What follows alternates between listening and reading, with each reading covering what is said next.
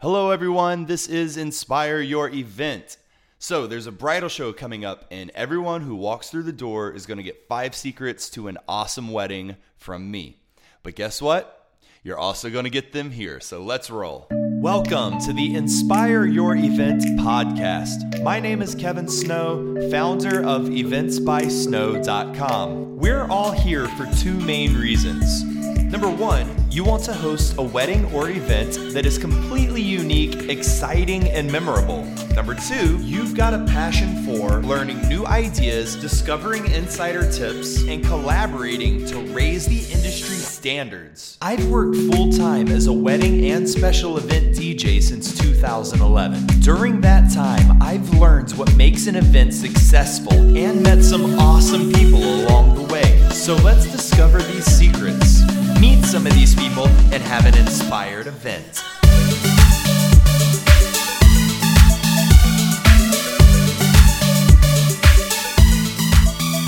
Hey folks, this is Kevin Snow with the Inspire Your Event podcast. So like I said, I'm currently preparing for a bridal show coming up later this month on July 22nd at the Columbia Convention Center. And I've had the fortunate opportunity to be asked to DJ for New York Bride and Groom, which is a bridal dress boutique that is new to the area.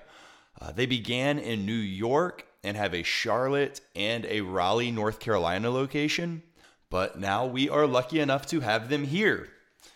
So most vendors at the bridal show rent one booth for the show. It's like a 10 by 10 booth.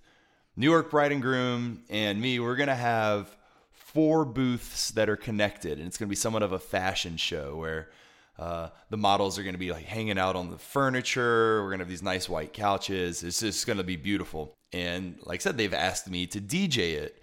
So I'm super excited about that. However, I won't have the chance to talk to all of the couples coming through the way that I used to when I had my own booth. So I'm going to be taking email addresses and emailing everyone about my DJ business and giving them some tips to have an awesome wedding. These 5 can pretty much be applied to nearly any and every wedding, and since they kind of blanket everything, I thought that was a good place to start. So here we go. Number 1, weddings can be weird parties. And I don't mean just because like you have some weird family members or you're having some sort of crazy theme. I mean, okay, let's back up. If I'm doing a party for a university, I have an idea of how old all of the attendees are going to be. They're going to be college-age students. Or if I'm doing some sort of corporate event, and it's all the folks who work in that office, I kind of have an idea of what kind of people I will be working with and the kind of music that they want to listen to. Now, a wedding, it's a little bit different. There's going to be people from 7 years old to 70 years old, and they're coming from all over the country in 2 completely different families. There are going to be so many different musical tastes at this party. It's just, you're going to have people who want country and people who want hip hop and people who want top 40 and people who want Frank Sinatra, and it's all over the board, right?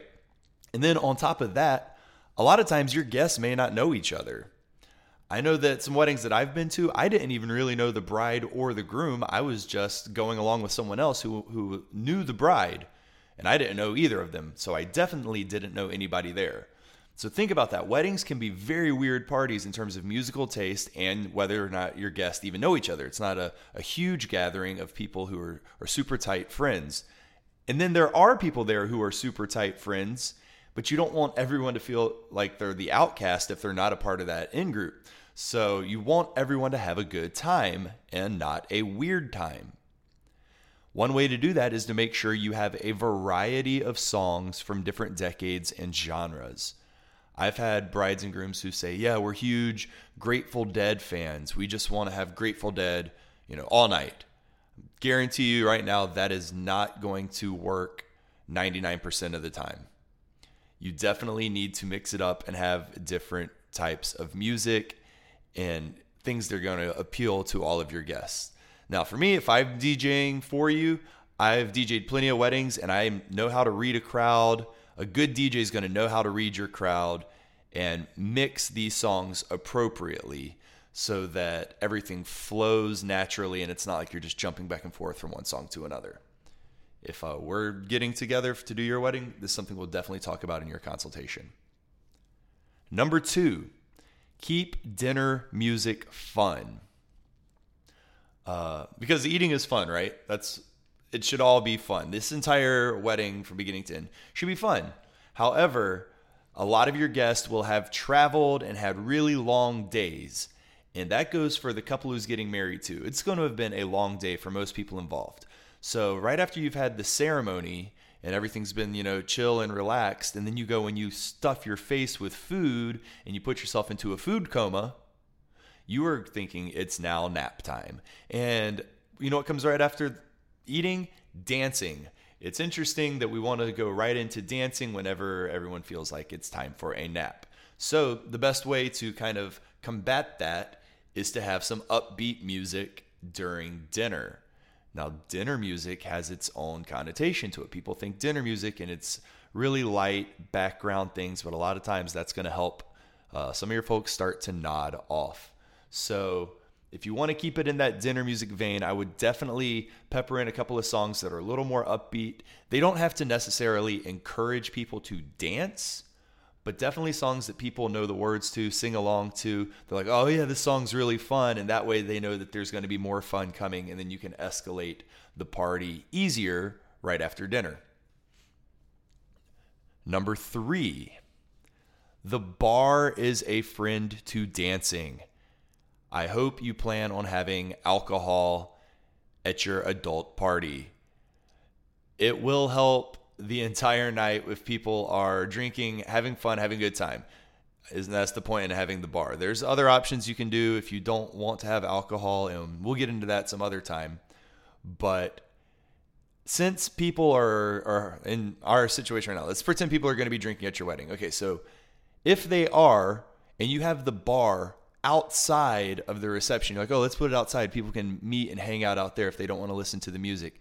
That is not going to help the people who do want to be inside and dance. Especially if you're wanting your folks to be inside and partying, you need to have the bar inside and near the dance floor as close as possible. That way people are not having to wander through tables and trip over chairs as they're trying to go get another drink, or they might have to go into another room where they can't even see the dance floor, and then they're just hanging out at the bar. They have no idea if people are having a good time dancing or not. The closer you can get your bar to the dance floor, the closer your guests will be to being on the dance floor, and then everyone is there all night. Number 4. I call this one, here's to more time celebrating. It's dealing with toasts. Okay, toasts are definitely a significant, special part of weddings. Sometimes they're sappy, and that's great because we want to help create emotion because emotions are memorable. But I would advise that if you are planning on having toasts during your wedding reception, please choose in advance who these people are that are going to speak. That way they know they're going to talk, they're going to have the opportunity to plan something, and it's not going to be a train wreck of a toast. And then do not open the floor to anybody else who wants to give a toast, because you don't know who's going to stand up. Maybe it's one of those people who doesn't know anybody at your wedding who's been drinking, and he just gets excited and he gets the idea to say, look, I know I just met you two today, but y'all are like the coolest people I've ever met, and thank you for having me here. And then he passes the mic on to some other random guest. Like, you don't want that going on. It can quickly eat up your entire night. 15 to 20 minutes are easily going to disappear just from the people that you've planned. And you want to not turn your wedding reception into some sort of event where everyone's just sitting around listening to people speak. Now, if you do have people who are going to say a lot, it's best to have that at the rehearsal dinner. Use your rehearsal dinner to get all that long-winded stuff out of the way. Because at the reception, your guests will stop listening. Even worse, they might become chatty. And it's going to be one of those things where the person talking has to be like, okay, everybody, I'm going to get through this, And who knows, there might be someone else who's coming up after them. But attention spans are limited. So be careful how you handle your toasts. And number 5, the last tip, is to plan enough time to party. There's nothing worse than you get to the end of the night and nobody's ready to leave yet. but you have to leave. You are going to put so much planning into your wedding, whether it's, searching for vendors and all the emailing and consultations and blah, blah, blah. And it's going to culminate with a once in a lifetime party. And it's going to be here before you know it. So make sure that all the energy and, blood, sweat, and tears that you've put into making this night exactly what you want makes this night exactly what you want, and you don't have to leave early. All of your fiance's closest friends and family are going to be there. It's going to be the biggest party you've thrown in your life. And at the end of the day, you want people to remember what an awesome wedding and celebration of your marriage that there was. So you need to throw the party you deserve. Make sure that you arrange with all the appropriate vendors about their policy on staying longer. And if there's going to be any additional cost, what those are. And do yourself a favor, follow these tips, and then chances are you're going to want to keep the party going longer than expected.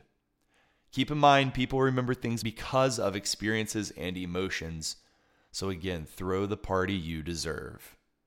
If you book me, you get 5 hours right from the start. I'll let you know that up front, and we can discuss me staying longer if that's something that you want. So those are the 5 secrets that I'm sending out, and I had put them in an email form to everyone who's going to the bridal show. I might make these available on my website. If you go to eventsbysnow.com/inspire your event. Again, that is eventsbysnow.com/inspire your event. These tips are totally going to help you out, and I will catch you later. Thank you for listening to the Inspire Your Event podcast. Like, subscribe, be a part of the inspiration to change the way the world parties.